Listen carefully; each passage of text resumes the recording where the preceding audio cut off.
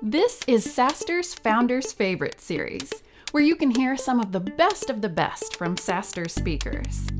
This is where the cloud meets. Feeling the blues after all the great content from SaaStr Annual 2019 has come and gone? Join us in Paris for SaaStr Europa, coming up June 12th and 13th. Up today, Ryan Smith, founder and CEO of Qualtrics, recently acquired by SAP for $8 billion, and SaaStr CEO Jason Lemkin. Woo! Let's welcome Ryan Smith. Oh. Thanks for coming back. Thanks for having me, man. Good to see you. It's good to see you. Last year, you were kind enough to join us last minute, and Qualtrics was worth a stunning $2.5 billion, and then you blink an eye, it's $8 billion. That's what happens in SaaS, right? Is that what The whole world's waiting for you to just let gravity set in and fall, and if you can just hit that next checkpoint without crashing, it's compounding. That's what we're talking about, compounding interest, right? And how long did it take you to figure that out? Probably about 17 years. 17 years? Let's go to this. You went to Sequoia, because I haven't heard this story. And you're raising, what was the round, 500? No, we raised... Billion, 400 million? Yeah, we raised at $400 million, $350 million with Sequoia and Excel. So you're going in, you're at 30-something million run rate, and the team deck doesn't say who the CEO is? No. What does it say? It just says we're the founders. The Smith brothers? The Smith family, yeah, that's it. We called ourselves a team of 4, actually, who operate and make decisions, and it's just how we rolled. And what is SurveyPro.com? Yeah, that's who we were back in the day. We were the survey pros. And, you know, I think we decided, actually, unfortunately, we won the domain name, but we got in a lawsuit. Oh, someone had a trademark? Someone had the trademark on it, but they didn't even know how to rule. Like Pet Exterminators were the survey pros. And so we had to switch, and we chose Qualtrics. And it was the best thing we've ever done, because everything we ever wanted to do or pivot the company or get away from surveys, which, you know, in 2007, we're like, whoa, this is way bigger. We could do it under the Qualtrics umbrella. And so everyone would get after us and say, well, it's not descriptive. I don't know what it is. And, you know, reality is people don't know what anything anyone's creating is. We close a deal with SAP. I get on the phone that night. It's myself and Bill and all the investors. First phone call. Hey, Bill, you spent $8 billion on a company that no one's heard of. And I was like, what the hell? 300 articles about our IPO out there, and no one's heard of us. And so I think that as a founders, and it might be helpful, you know, there's this whole rationale of fundraising and marketing that you're going out there so people will know who you are. They're not going to know who you are. So just go build a good business. Yeah. Everyone would love to bootstrap. If it were simply a binary choice, shall I sell 90% of my company or zero? I think we can all make the same choice. But looking back, you started in 2002, and it was a terrible time to start, but also good, because there weren't 10,000 companies each year out of Y Combinator and EF and others. Would that playbook work today? Would you have enough? The question is, do you have enough time to go out in the desert for 3 or 4 years if there's 48 other survey pros or Qualtrics out there today? Yeah, so I think if you look at this is a great way to look at for those who are new into tech. If you look at 2002, we were in the shadow of the .com. So everyone was still a little cautious, right? .bomb, yeah. Then we had like 5 years of really good time, and then it hit again. Hard. And everyone who had raised capital, like, went to, like, they were all in the fetal position. And we were bootstrapped. Benioff stopped hiring salespeople. Yeah, which has never happened. Hiring salespeople. Ever, right? And so we went through and we were saying, you know, we're probably not going to, and it was my father and my brother, they're like, hey, look, we're not doing this if we're going to have outside bosses. And actually the amount that we would have given up was expensive. I mean, I'll just tell you, from 2009, 10, and 11, every year we waited, our valuation went up $100 million back then. Yeah. Right? And so basically, the longer you can spread it out, the more money you end up with for your employees and for your... And aside from the financial side, I will tell you this, is your cap table is your number one asset as a founder and as a company. If my kid was joining a company, the number one thing I would say is, hey, great, that's a great market, this is all what's going on. What's the cap table look like? Yeah. Because I've watched in the areas that we compete in, I've watched really smart people, really smart founders just get lapped by us because they had a bad cap table. And you say that, but let's dig in for a second, because what do you really mean by lap by? You mean overwhelmed by too much capital? Because there's all these stories out there. But yeah, what do you really so if we would have had capital, we would have never gone after the academic market. Actually, sometimes an influx of capital can make you take the shortcuts, and you need the scar tissue to run a business in the out years that you can only get from the suffering in the in years. Well, that is true, yeah. Right? So we know as a company that we could pivot from the academic market to the corporate market. We couldn't buy it.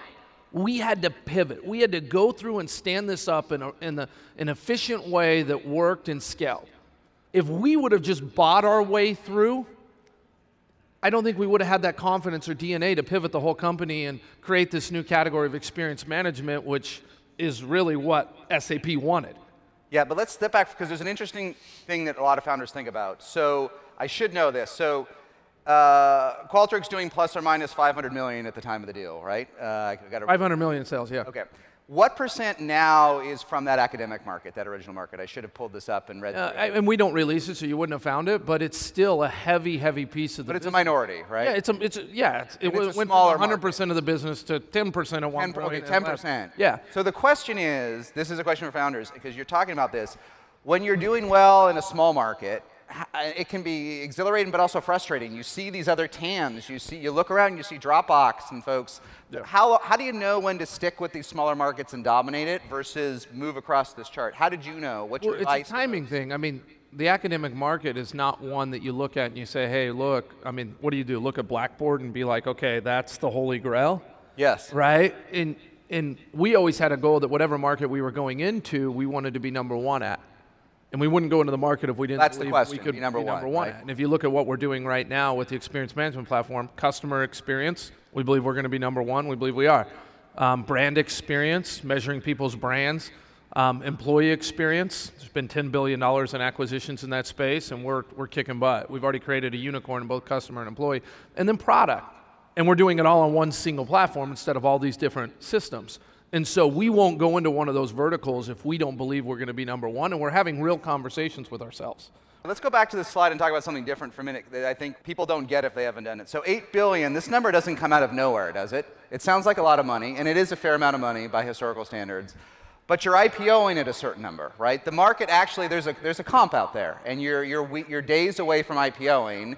And who'd you have? Goldman, Morgan Stanley? Morgan and Goldman. It's either Goldman or Morgan or Goldman. It's one of them. Yeah. And they're telling you, they're looking at the comps, and they're saying you're worth 5.682334 billion, and this is just a premium, isn't it?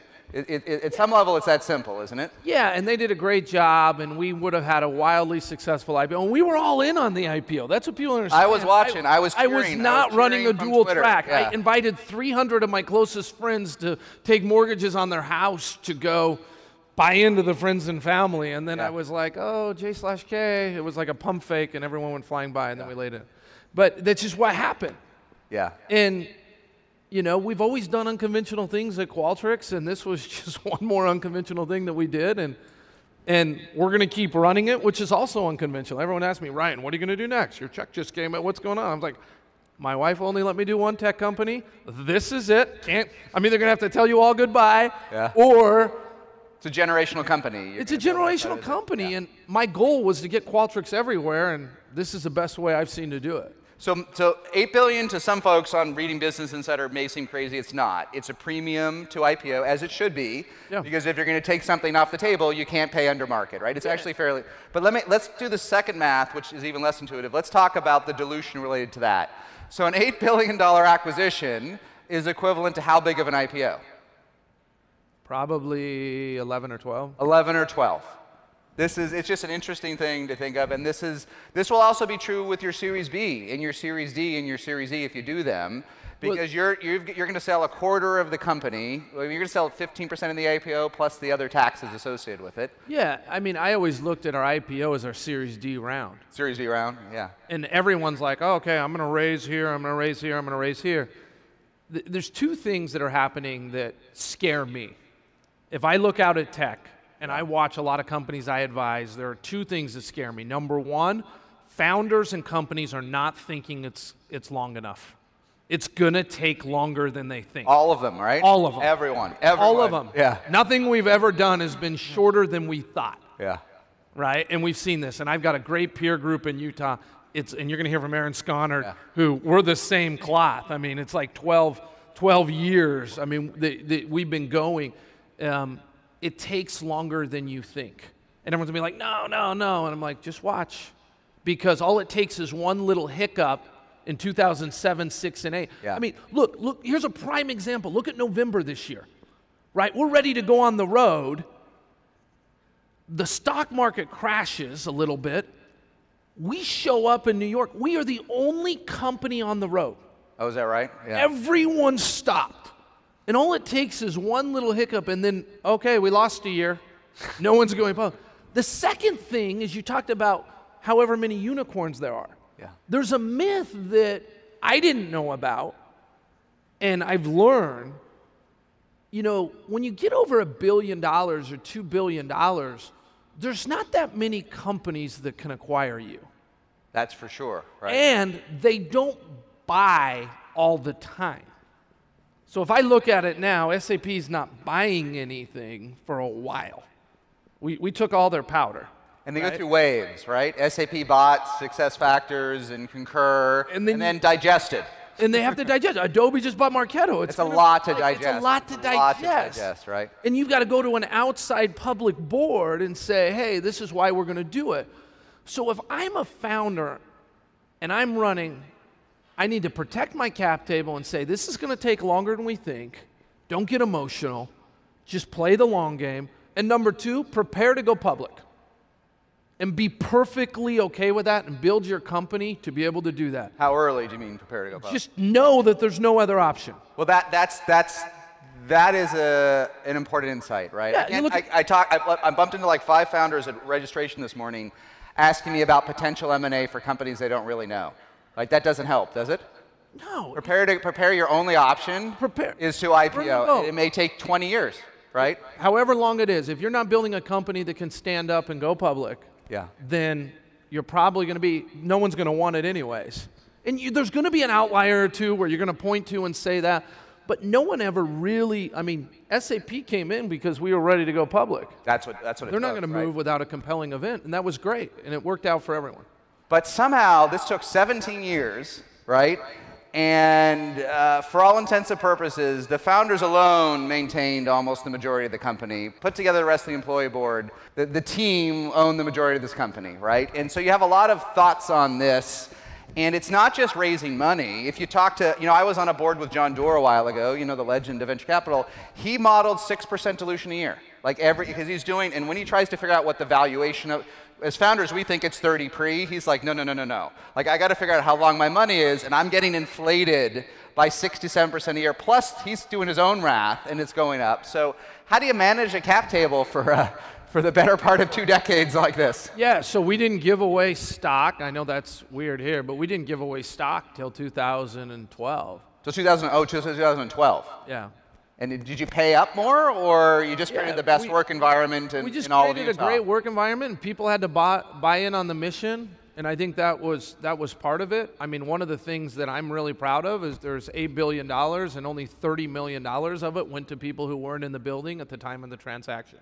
Yeah, I think I've sent more out to people that weren't in the building myself, and I didn't sell for $8 billion. You beat me on that one too. And I see a lot of people, and so some people are like, okay, why do the founders have so much? Well, we were phenomenal stewards over it. It's not that we wanted it all. It's just our job.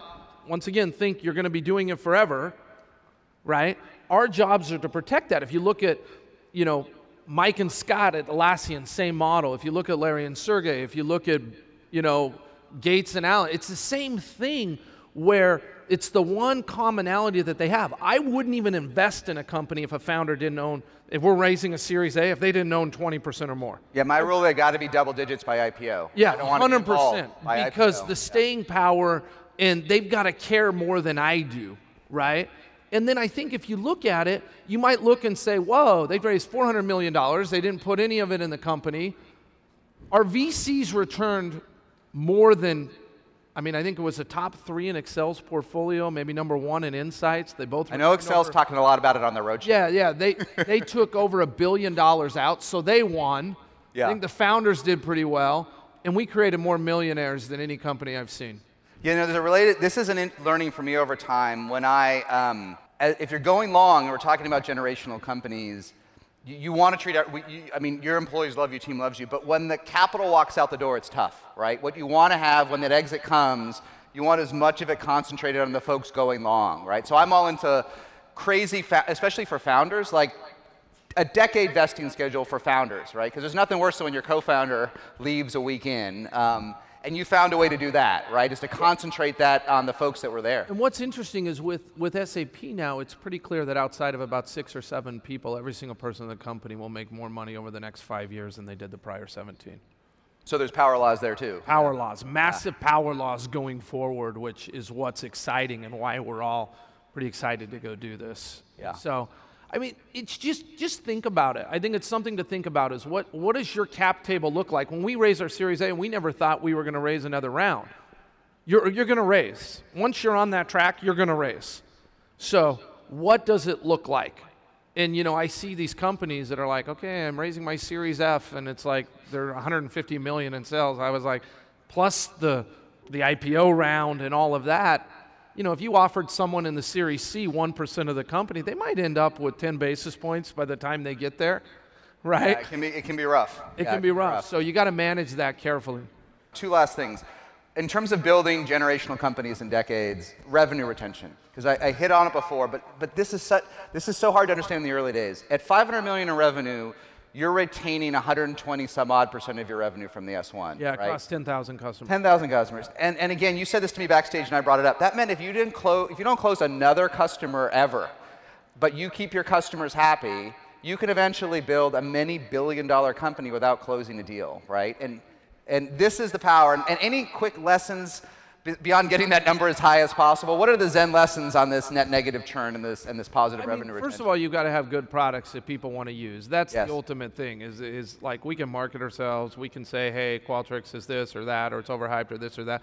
But if you've got 10,000 brands and 122% net retention, and then the enterprise, it's 140, that means that you've got a solid foundation, a solid engine where people are living and it's mission critical to them. Yeah. And we had triple-digit growth through 2007, 8, and 9.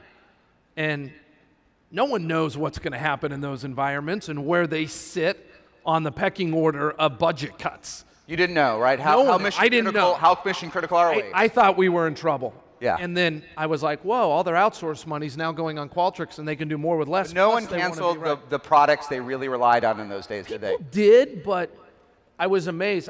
I'll give you a great example. As Sears was in bankruptcy and in Kmart, they were all using Qualtrics even up to the last couple days, and I was like, wow, this is phenomenal. That's the story, right? Because they were trying to figure out experience data and how they could maybe pull out of it without just looking at the operational numbers. Yeah. Like, what do people think? How can I go? And so I think that was what we benefited from. All right, one last fun question on this, then we got to break. If I somehow build a billion-dollar company, and I'm growing 50% a year or more, should I sell? If I can get $1 billion from my startup, or should I keep pushing on? Everyone wants to run through these. We teach a little case study about when we turned down the $500 million at Qualtrics at Stanford, and everyone's like, oh, what was in that decision? And it was really like me getting in the car with my wife, and she's like, Ryan, you don't need a bunch of money, and I don't want you home more, so like, that is the decision, though, isn't it? Let's just go, Decision, and so right? I think everyone thinks it's this math equation. Like when we wired our money last week, nothing changed for me. Nothing changed, right? There was like no emotional reaction. The only emotional reaction I had was we created wealth for a ton of people. And that's the only thing, wonderful, isn't That's it? the only thing that hit home. Yeah. And so if you think that you're going to go through and all of a sudden, okay, I've arrived, you're going to be seriously let down. You will be. Yeah. Because it's about building, it's about the journey, it's about being in tech, it's about building software that people are going to use, it's about creating, it's about giving back. And I just think that, it's really about changing the world. And I think that you're either changing it or you're not, and this isn't going to matter. Like, we're super fortunate to be working in tech at this time, and we just got to realize we could have been born in the wild, wild west or doing something else like that. And so I'm just trying to appreciate every minute of it. All right, Ryan, this is amazing. We're way over, but thanks for all this again and coming back. Terrific, yeah. All right.